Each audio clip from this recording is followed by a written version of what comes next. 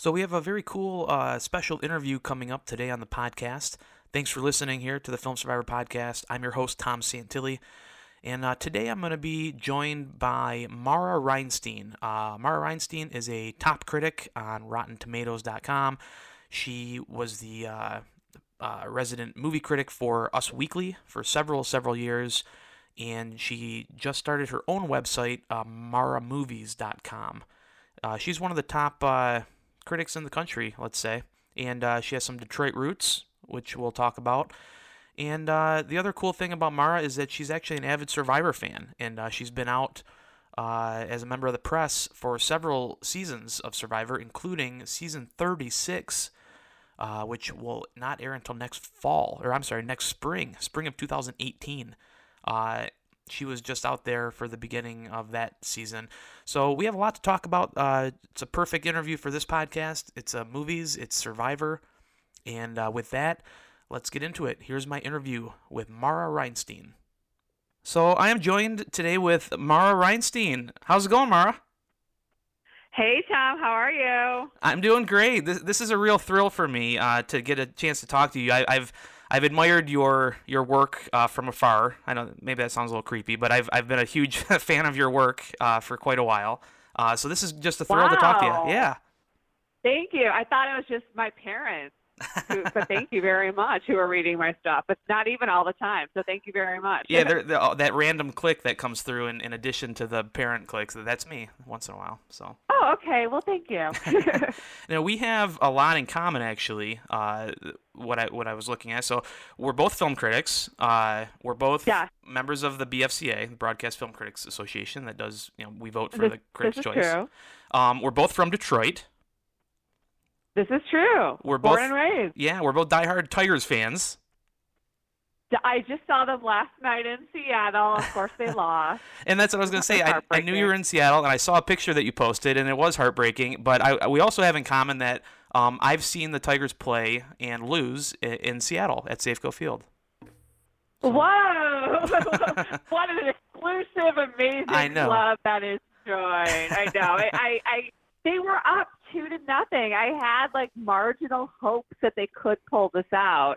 But then the bullpen takes over, and you know what's coming after that. It's just a disaster. I part of me wanted to just dedicate the whole podcast to talking about Brad Ausmus, but I figure that might not be what people want to hear when they tune into this thing. But yeah, just they're a bummer. Detroit sports in general is like a thing that you just have to experience it to really know the pain. I know. No, I've lived in New York for 20 years, and I really can't take all the belly aching about New York sports because right. All their teams win, except for the Knicks. I'll give them the Knicks. Other than that, I want them to shut up. Yeah. Well, when you have the Lions, that kind of trumps anybody else's franchise, no matter what. Exactly. Thank you. Yeah. Thank you. I guess Jets fans don't have it that great either, but whatever. Well, and then, of course, in addition to all of those things, this is you're like the perfect guest to have on this podcast because I talk a lot about movies, but I also am a huge fan and talk a lot about Survivor. And I know that you have a lot of experience in the press covering Survivor as well, and you've also voted in the Survivor Hall of Fame, as I have. I have our mutual friend Gordon yes. runs the Survivor Hall of Fame, and I've been on not more than a couple press trips with him and press junkets where we've traveled the world together. And I just got back from my 14th Survivor set visit, wow. and this one was in Fiji. Yeah, it was my second time in Fiji with them. And I know it's crazy when you think about it, but it's been definitely a life highlight. Even though the show, I guess, is not obviously as popular as it is. What could possibly sustain the popularity for 17 years? But it's been a real thrill to go out there all the time. So jealous. I'm so jealous. But I think that it's so cool that you were there. You gotta get yourself out there. I know, dude. Get yourself out there, Tom. Can I go? Can you just throw me in one of your pieces of luggage or something? I don't know what I have to do to get out there, but I would do it. I would do it in a heartbeat. I would kill myself probably. I see you guys come back and show all your scars and stuff all over Twitter too. Like Gordon came back and was like, yeah, here's all the things that I gained this time out: scars, bruises, bug bites. Yeah, that sounds about right. If you don't come back with a terrible sunburn and at least one bruise that you don't remember how you got it, then it's not a real Survivor press trust. I've had more than my share this year. Would you do good on the show? Sorry? Would you do good on the show? Like, are you the kind of person that would like compete on Survivor, or is it like good enough to just be close to it? No. A lot of people have asked me that over the years, and I don't even have to think twice about it. I feel like my social game would be okay. Like, I'm kind of a silent assassin because I'm from Detroit. I have like that like Midwest innocence to me, and people don't realize that I can be like a silent killer in a social game. But those physical immunity challenges and reward challenges are so difficult, and more importantly, the, shall we say, accommodations of living on the island are for real. Maybe people still think that somehow, like, off camera, people are living it up on beds and showers, but that is not the case. It is really, really tough living conditions. When it rains, you are just rained on all night long. It's impossible to ever feel clean, to ever feel comfortable, to ever feel full, and that is something that I really just have no intention of ever doing. Now, mind you, $1 million, even with the taxes, is a hell of an incentive, but I also value my sanity, so it's never happening. I'm fine just watching literally from the sidelines. We have that in common as well, then, because if I could retire to like an air-conditioned hotel room every night, like I think my social game would kill on Survivor, but yeah. I have to give it up to anyone who wins that game every season, because you're not sleeping, you're not eating, and your brain is so foggy, and to still be a shark like that is very admirable. And you said now, so you've been out there now as a press member 14 times, and of course the last season that you just witnessed in Fiji is going to be season 36, which will come out next spring. I know now. Correct. I know that you can't. I know you can't discuss details, obviously, of the game itself and that sort of thing. But with the experience of it, now that you've done it a lot of times, do you feel like you have a good indication in those first couple days that you're out there, like who you think might do good, and then once you watch a season, like you're like, oh, I knew that guy was going to go far, or I knew that guy would get voted out first. Do you feel like you have a good barometer, or is it still kind of all over the map? It's all over the map. There are certain seasons. I remember back in 2006, I went to the Cook Islands, and that season was significant because that's the year they split the tribes up by race. I still can't believe they did that. Yeah. And I interviewed the contestants you interviewed the contestants like a couple days before the show actually starts. And I remember that only one contestant, his name was Yule, and he said to me, he's like, I think they're going to divide us up by race. He's like, I can tell what's happening, and I think this is what's going to happen. And he was just so sharp and like head and shoulders likable, and I thought, like, this guy is going to win. And my very first time I went to the first junket was Palau. That was season 10, and I was 20 people, and it was such a long day. My second to last interview was a firefighter from New York named Tom Westman, and even though he was one of the older players, he was so affable, and he had such a good vibe about him, and I'm like, this guy is my favorite. I think this firefighter is going to win, and plus, he's a firefighter. He's a good guy. Why would you vote him out? And he won. So, like, there are a couple times I've been right on the money, and other times where I would never have pegged, like, a Cochran to win, or like Parvati even to win. The fans versus favorites. I went to heroes versus villains. That was probably my favorite. All my favorites were on there. Yeah. And who won that heroes versus villains? It should have been Parvati. Oh, Sandra won it twice. I never would have pegged Sandra as a two-time winner. I think she just kind of skated by. Mm-hmm. But so I'd say this. I mean, this is really Survivor geek talk. We're talking now. But I would say I'm about 50-50. Do I have a favorite for this one? Sure, but Survivor players have become really, really smart. And what happens is that the person that I like the most, who seems the most self-assured and strong, other players pick up on that as well, and they want to get that person out of the game as quickly as possible. So exactly. I think, and I also think it affects the game. I think that's why you're not seeing that many great winners lately, because all the favorites get weeded out early. So you have some people just kind of slipping through the cracks, taking it all. That definitely happened on Game Changers. Yeah, that was a lot. For sure. Yeah. For sure. All my favorites were gone in the first half, and it was just like, what? You're not going to not watch it at that point. Right. But I thought like the top 4 or 5 was pretty ho-hum.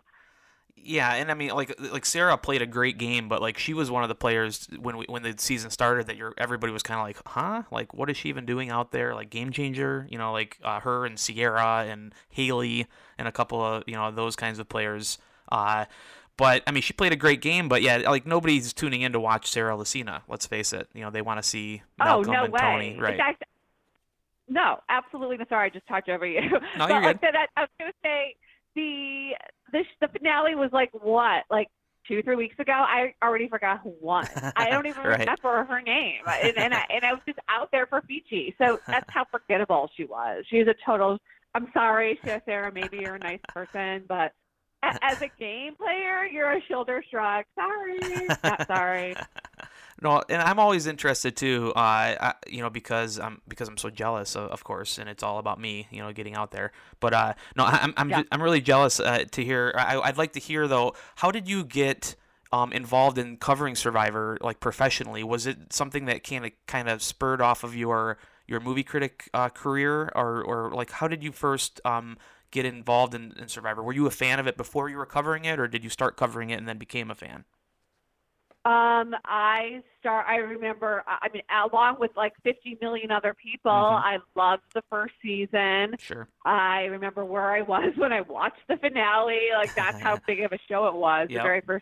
The very first season in Borneo. That was back in 2000. And at the time, I wrote for Teen People magazine, and I interviewed all the top 5, and for a monthly teen magazine to cover a reality show at the time was unprecedented, but that's how big Survivor was. I went to Us Weekly in 2002, and since the beginning, Survivor would have maybe a handful of journalists come out every single season, but when I got to Us Weekly, there was already a designated Survivor person. And when he left the magazine, I guess there was a spot opening and everyone knew that I was such a fan.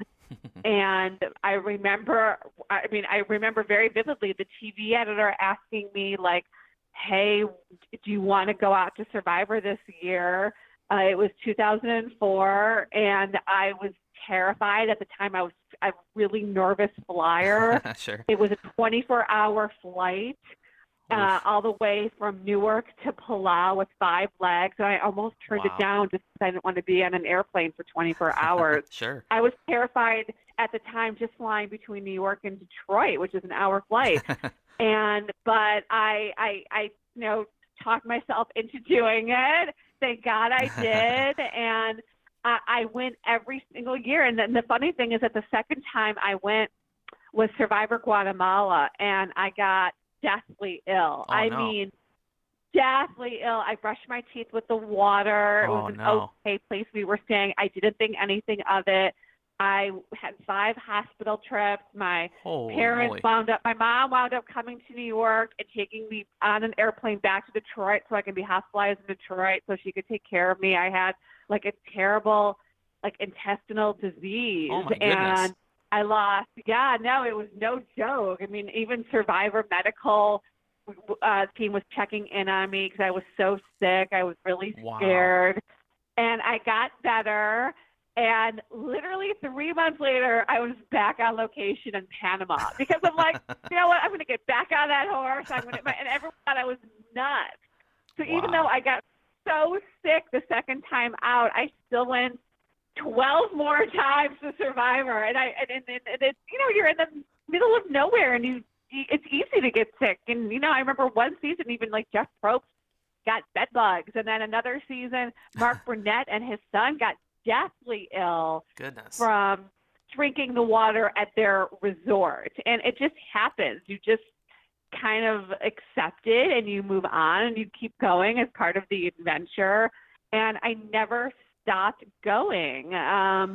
This season, I no longer work at Us Weekly, but I did a freelance thing for Variety. Mm-hmm. So I was out there for Variety. But the CBS press crew and everyone's been very generous with letting me go out there year after year. Well, I'm so happy that you're okay, of course. Yeah, thank you. that is crazy. But yeah, talk about not being able to cut it on the show. Mara Reinstein was medevaced from the press tour of Survivor. So that's even yeah, maybe. It is true. I still remember at the airport in Guatemala, I told the CBS vice president, I'm like, I don't think I can get on this airplane. I'm like, I don't think I can make it on this flight. And he goes, and this is like, we're like in this like third world part of like in Managua, like this. And he goes, Mara, I remember this so clearly. He said, Mara, I don't care if I have to put you in a wheelbarrow. You're getting on that airplane. You're getting out of here. So, but like the next day I was at Lenox Hill Hospital on the Upper East Side. So it was very, very scary. Wow. But I survived. I say it's part of the pond, but I did survive. Yeah. That is a positive. Yes, it's always good to survive. Yeah. And then you, when you're out there too, I know that the press, you guys get to actually, they let you kind of compete, don't they, on some of the challenges or run through some of the challenges? Is that true? Yes. That's always the highlight of every Survivor press trip is that you get to test out one of the challenges, usually the first challenge, and it's a full dress rehearsal. You have all the cameras rolling. Jeff Probst is calling the challenge as if he would on TV. Oh, that's amazing. And you compete. It is amazing. And you compete against what's called a dream team, which is like a bunch of like 20-something athletic kids who are paid to be out there to test these challenges. So no competition for Mara. Yeah, so at the beginning, you're like, all right, maybe I can do it. And, like, guess what? Now it's been 13 years. I could be these people's mother. and you're still competing against it. And it's so difficult. I mean, the crazy thing is when I first started it out, I was so not athletic, and I did it. I remember I had to, like, run in a circle, and I was tethered to my entire team, and I was the second person out.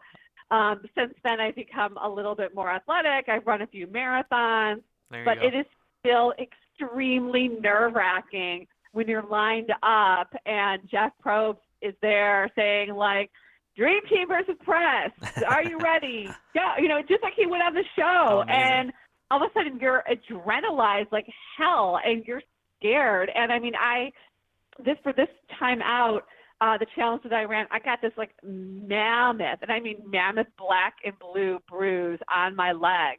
Wow. I have no clue even how it happened. No clue. And I still have it. It's been a couple weeks, and people ask me like, "What happened?" I'm like, "I don't remember." Sure. Like you're so in the moment that, like I said, you could basically like lose an appendage, and you would still keep going on that challenge. You don't want to disappoint your team. You don't want to disappoint Jeff, who's out there calling it, and he'll literally be like, Bar, pick it up. So is there like an Aussie of the press team? Is there like an Aussie of the press team, like a person that like goes out there and dominates year to year?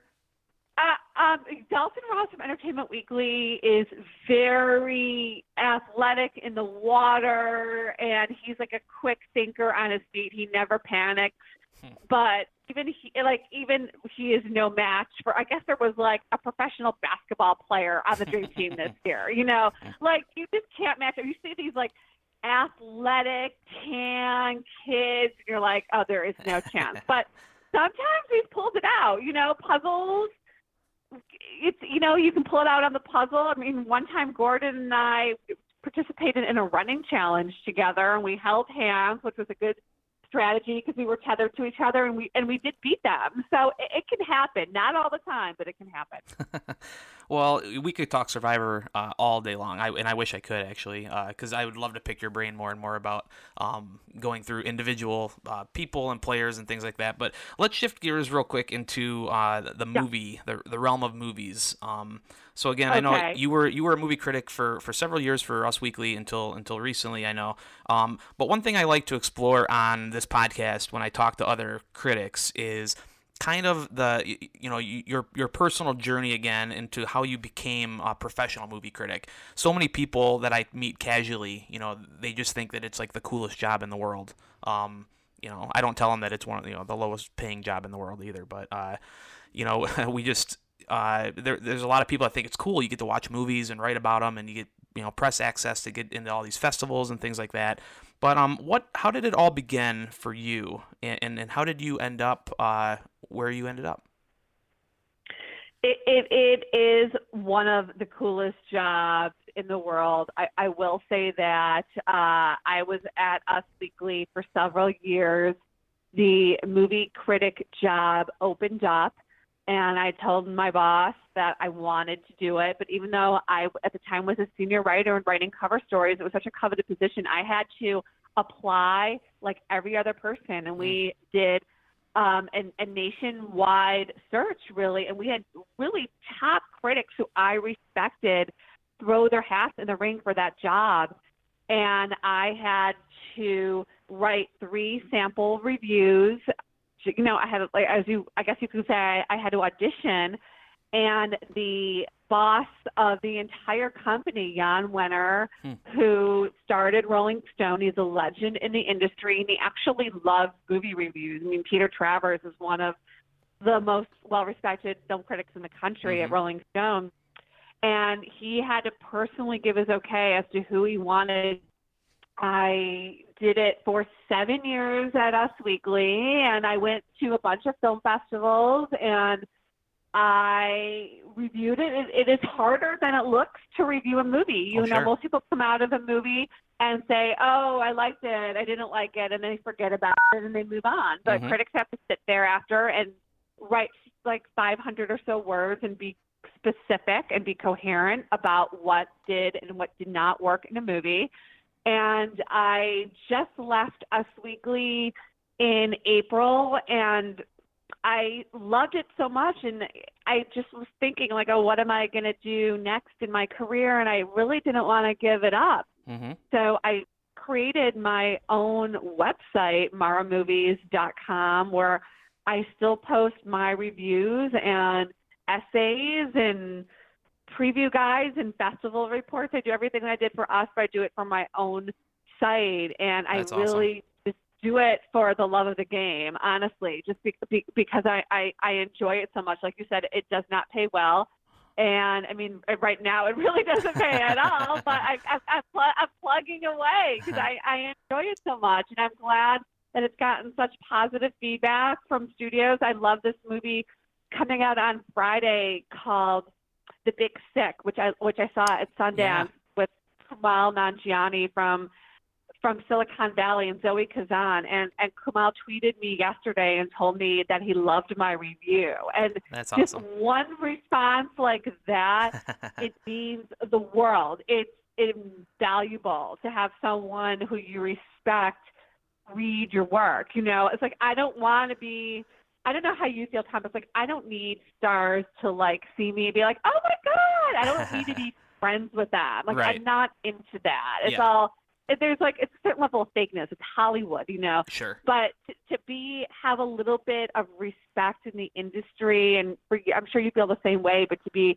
a member of the Broadcast Film Critics Association, have your reviews posted on Rotten Tomatoes, like to be a player, it really does mean a lot. I really do genuinely enjoy it. I think that's amazing.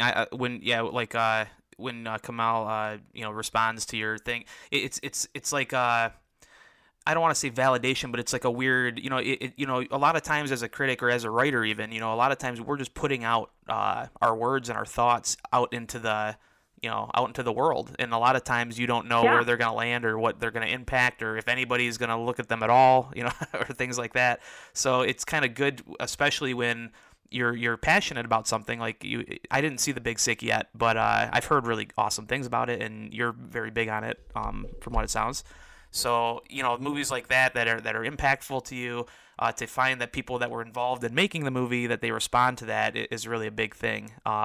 I interviewed David Chase once about his movie Not Fade Away, and I remember that movie. Yeah, and I asked him a question in the interview. I asked him, what does success mean to you, or how do you define success, or something like that. And it took him off guard. It was not like his normal junket question that he was used to receiving, and it really kind of made an impact on him. And then the next day, his people contacted me to have me have the pull quote on the Blu-ray release or whatever.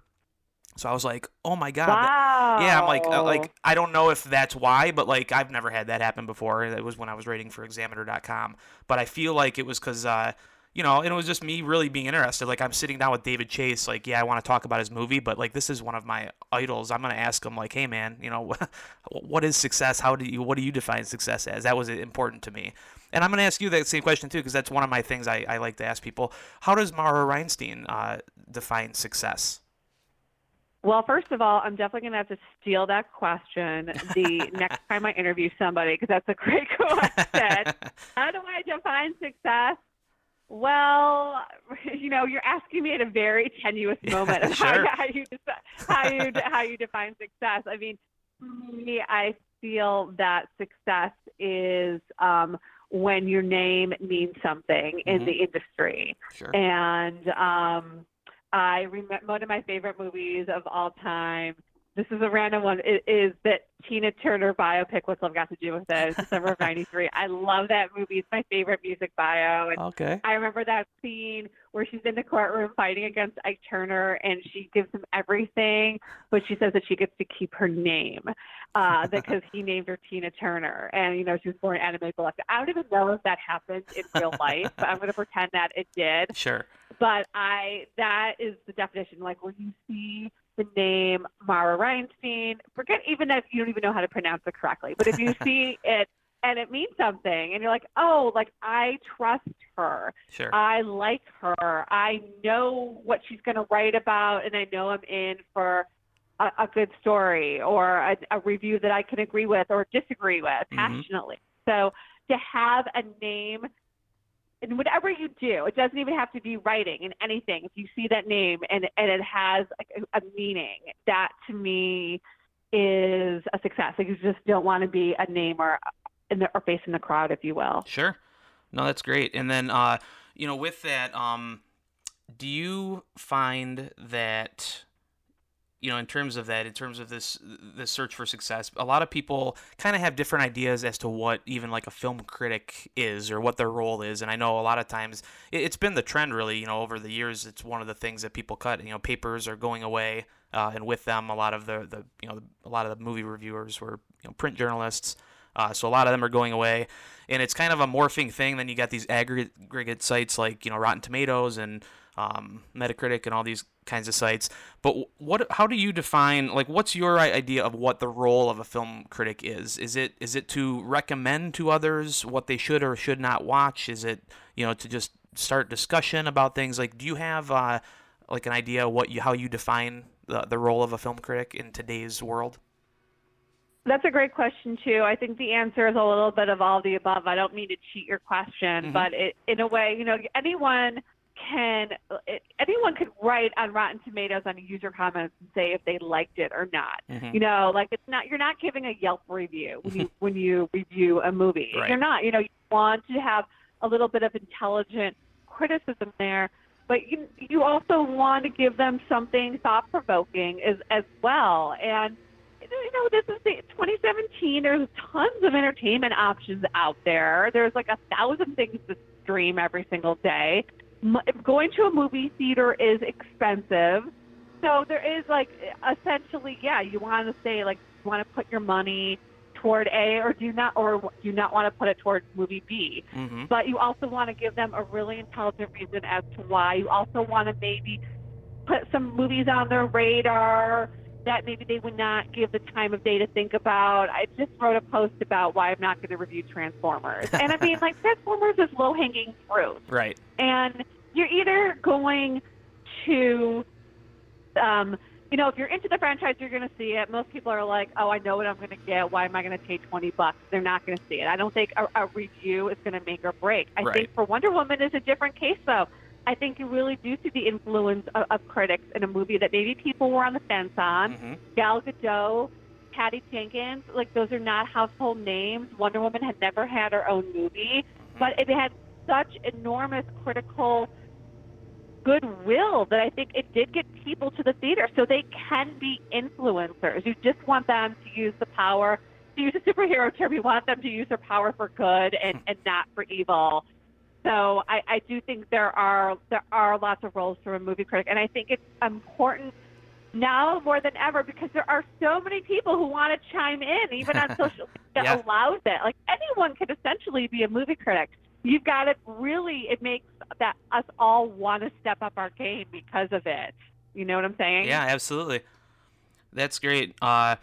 Now, did you find is it freeing at all for you to some, in some ways to have your own thing? Like, I know, like, a lot of us, work with editors and things like that when we're writing, but to have your own website, maramovies.com, to be doing your own thing, is it in any way, has it been a freeing kind of an experience? It's been absolutely liberating. Now, I am the exception, whereas Us Weekly, not a lot of people went to Us Weekly for movie reviews. Okay. Because Kim Kardashian has never been really in a movie. Sure. So I had pretty good autonomy at Us Weekly where I wasn't, like, heavily edited. But there were some, you can play, like, a little more fast and loose with the language. Right. Little things like you asserting your opinion more often in it. But overall, I wouldn't say it's extremely liberating because I'm still reviewing a bunch of movies and movies that I don't like. I'm still going to go see if I know that there's interest in it. But it's scary. It is a bit like jumping off a tall building. I'm literally looking out of the tall building in Seattle right now outside my and hotel making that window. analogy. It is a little bit of, it is a little bit like jumping out a window because, I don't have the Us Weekly brand name behind me. I have my own name. I was talking about names like, this website is going to live or die based on my own name. So I'm betting on myself in a lot of ways. I hope it get back to me in a year, Tom. I hope I'll be all right. Well, I think you've done so good at least from where I come from, I think that you've done such a good job at establishing your name that I think that's awesome. I think really that's the dream. Like, if in a year, I'm calling to get your secretary to see if I can get you on my podcast, and she's like, "Oh, Mara's, I don't know. Well, she'll get back to you."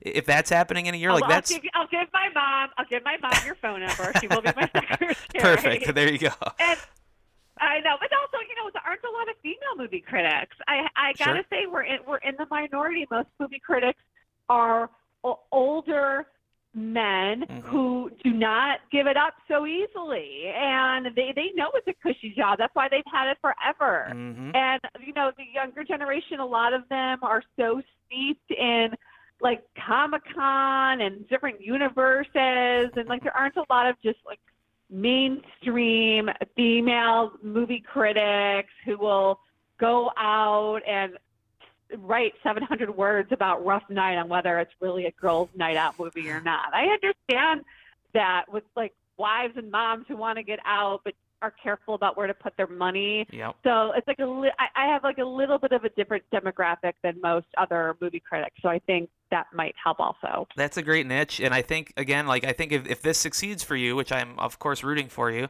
I feel like thank you. This is the dream, though. I mean, I think everybody would kind of, like you said, it's going for that name recognition, and which you already have established. But, like, if Mara Movies is suddenly being quoted on Transformers 10 or whatever will come out next summer. I'm sure they'll have 4 or 5 by then. That's the dream, really, isn't it? To kind of create your own thing and have it be successful. Honest to God, Tom, if Mara, I've been quoted on a lot of Blu-rays and DVDs and posters, but you don't know if it's because of me or if it's because of Us Weekly. Sure. If there ever comes a point where I am quoted on something as MaraMovies.com, I think that would be the ultimate definition of success in the industry, because it is really just a one-woman show at this point, and I don't have that big brand behind me.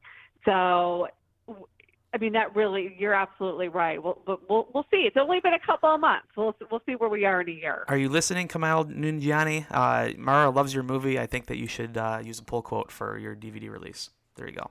Kamal, we're old friends. Do we're it up. besties. That's right. Yes. Now I'd be remiss too. It's him and Lionsgate. Yeah. So Lionsgate. go ahead. There you go. I'd be remiss to, I follow you, of course, on Twitter, as everybody should, and I saw recently that's like I think it was a different article, but the headline was something along the lines like, can Hugh Jackman possibly win for an Oscar for Logan? And then you answered with a very distinct no. The answer is no. No. You're disagreeing with me on this one? Let's talk about Logan. Yeah, to me, Logan was. I'm big on Logan. I thought it was one of the cooler movies this year. I liked it a lot. What did Mara think on Logan? I didn't love Logan. I thought it was a mixed bag. I thought it was so in love with its rated R rating that it just was so gratuitously violent, and it really strayed from the franchise that we knew. I could see why people liked it, if that makes any sense. Oh yeah. But I thought that like once they were on the road, it was like any fine. So it's a superhero movie. It's not like your typical superhero movie. It's just like any other drama with two adults trying to protect some special kid in the back seat. Like I've seen it before. Like last year we saw a movie. Oh God, of course I'm blanking on the name. With Adam Driver and Michael Shannon. Where they had that kid is in the back seat with the glasses. Of course, now I'm blanking on it. Thank you very much. We'll insert it later in post. What? I said we'll insert it in post later.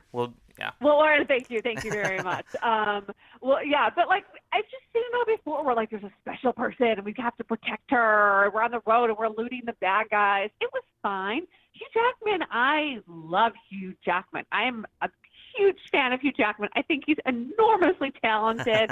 I'm still mad he did not win an Oscar for Les Miserables. Oh, yeah. He was amazing in that movie. The fact that it's the same actor who can do Logan and Jean Valjean is incredible. However, there is no way Hugh Jackman is getting an Oscar nomination for Logan. It ain't happening. It is not happening. I will I'm holding a remote control. I will literally eat it if Hugh Jackman is nominated for an Oscar. Now, he's got another movie coming out this fall. He plays P.T. Barnum. That he could get nominated for. That is your Oscar showcase. There you go. It's a fall movie. It's a biopic. So I can't do a bait and switch. I can't do a bait and switch and call you out when he wins for P.T. Barnum because this is for Logan. You're saying he cannot win for Logan. He cannot win. He cannot win for Logan. It's no way. Like the only movie that could possibly get some superhero love is Wonder Woman. They're not going to give it to Wonder Woman and to Logan. This isn't the MTV Awards. Sorry, it's the Oscars. It is not happening. I think Logan is one of the best films of the year so far, is what I think. But I'm also biased. Okay. I'm also very wrong a lot. I'm a huge. My first job ever was at a comic book store, and I'm a huge comic book nerd. And usually when I watch a comic book movie, I'm kind of like, well, they didn't do this properly to his origin. So I'm really geeky and kind of overqualified sometimes to really give my review on a superhero film. But I really thought that it would, like you said, it's hard nowadays to have anything feel original. A lot of times what people are doing it's kind of like if you can mix certain genres though and do it effectively where it feels kind of new, I think that's kind of like the new original. So I felt like, definitely it was a road movie. Elements of the road, the typical road movie, like you said, where they're just protecting a kid in the back seat. We've seen elements of that before.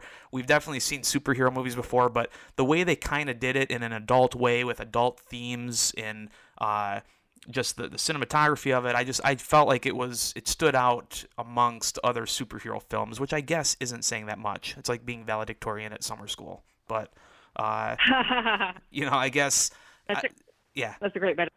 Thanks. But to me, then Hugh Jackman, I just thought was good in it. But it's also to the point where I feel like this year in general has kind of been a lackluster year. There hasn't been a ton of movies I've loved this year. How about you? Other than I know you mentioned The Big Sick, is that a movie like good enough to for like award consideration? Maybe Golden Globe comedy, The Big Sick. I think Okay. there's only been one legitimate movie that will get awards consideration thus far, and that's Get Out. I Oh feel yeah, like sure. Jordan Peele has a good shot at an original screenplay nomination because it really was an original movie. Hmm. But this is what you see every year. Like you get a bunch of big blockbusters in the summer. You get some like indies that couldn't make the final cut in the fourth quarter and the first quarter of every year. So it's kind of small potatoes. And then what happens is that Labor Day rolls around, the Telluride in Toronto and the Venice Film Festival start up, and then it's a glut of prestigious, pedigreed movies every single weekend until the end of the year. So this is always what happens. There's not much going on until September. So in September, you're going to have like Battle of the Sexes with Emma Stone and Steve Carell playing Bobby Riggs and Billie Jean King. Yep. So, and that's just in September. They're all going to come your way, including that Hugh Jackman movie. There's so many. The Glass Castle with Brie Larson. It just. So we will not be having this conversation in like 8 months. There's no way. You're going to be like, oh, there are too many good movies out there. How do I find them all? Like, this is par for the course at the end of June. I do love articles like that though, because you can basically just put whatever you want in the headline, and then it's becoming a talking point out of nowhere. Could Vin Diesel win an Oscar? I know. Like, no, but now that there's an article on it, people are actually thinking about it. You know what I mean? It's like weird. It is. It always is. It's like this every summer you could say, oh, why are there so many sequels? No more sequels, no more remakes. I'm like, where have you been the past 30 years? That's all summer movies are sequels and remakes. Nothing is going to change.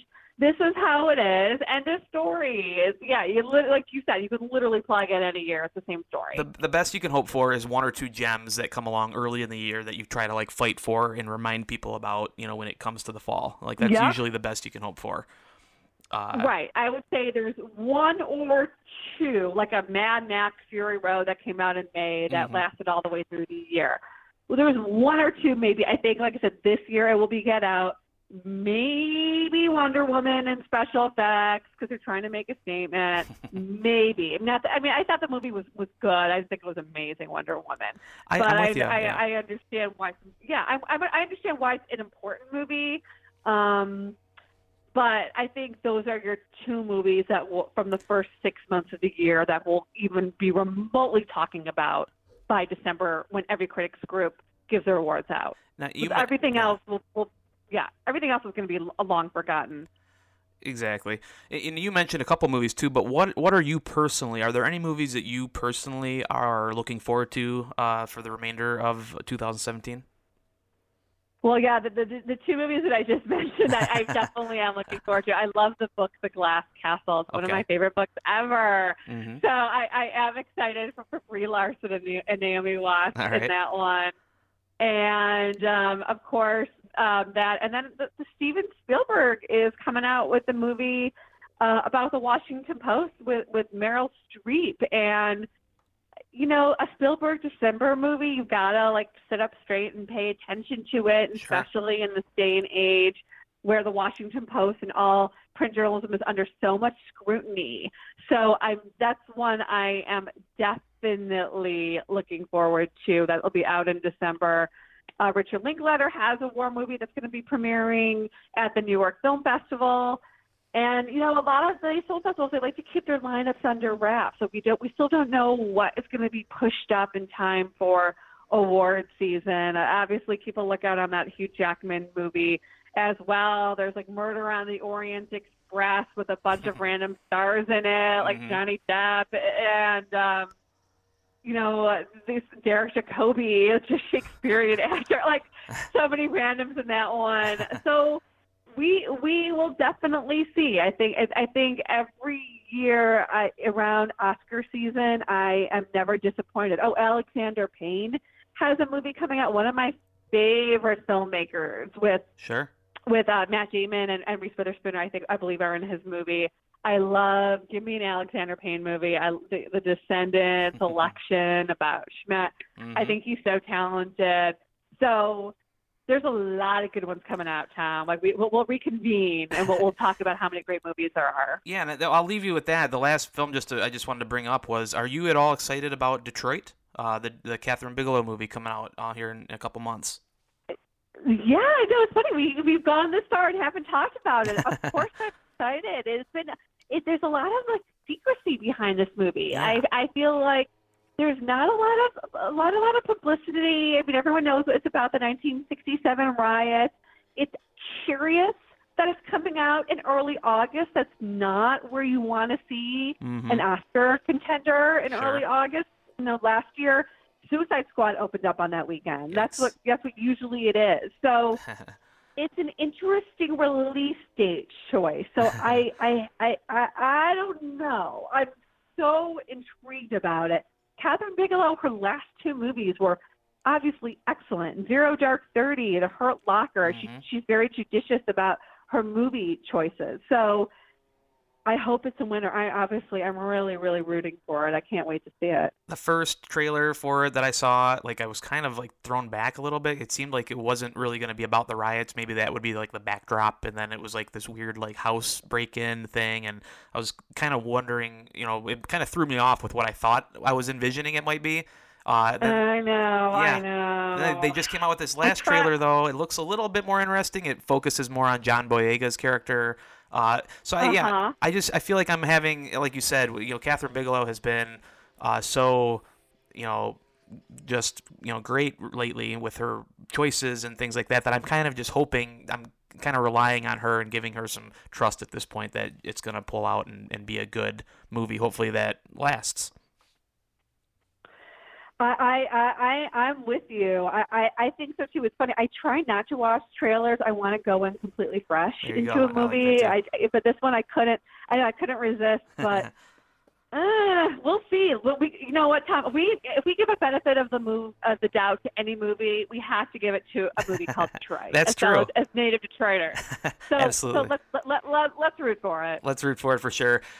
If we talked in another year from now, is Brad Ausmus still the coach of the Detroit Tigers, manager of the Detroit Tigers? No. I'm gonna go bold here. I'm gonna say no. He will not be the manager. He has a sub 500 record. He's had plenty of talent to work with in his duration and his tenure.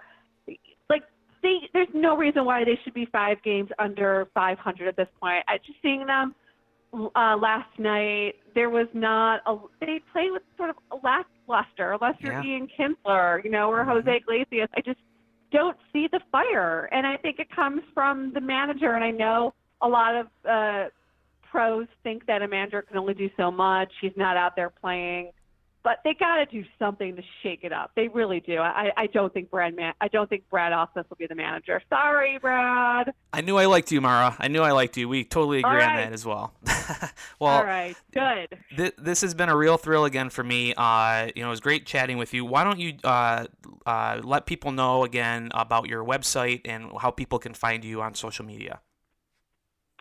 Thank you. Thanks for letting me do the shameless plug. It's very easy. MaraMovies.com, MARA movies.com. Twitter, @Mara Reinstein, MARAREINSTEIN. Instagram, @Mara Movies. And I am ridiculously easy to find on social media.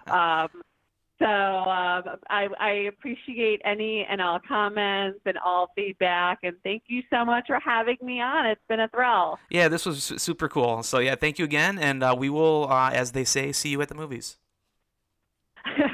Sounds good. See you at the movies. All right. That'll do it for the Film Survivor podcast for this week's edition.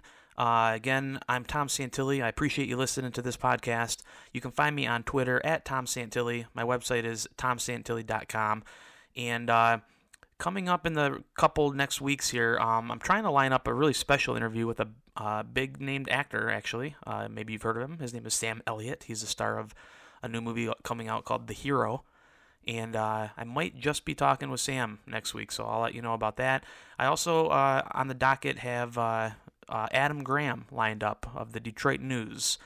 People who watch me on Critically Speaking on Fox 2 know that Adam is also on the show, opposite Lee Thomas and myself. So Adam has a new series coming out in theaters where he's going to be screening and then doing a Q&A on movies from the 90s. That'll be happening in the Detroit area. But anyway, Adam Graham's an awesome animated guy, and that should be a good interview as well. So lots to stay tuned with here on the Film Survivor podcast as we barrel through the summer here. And again, thanks for listening, and I hope you enjoyed this episode, and we will be talking to you soon. Thanks.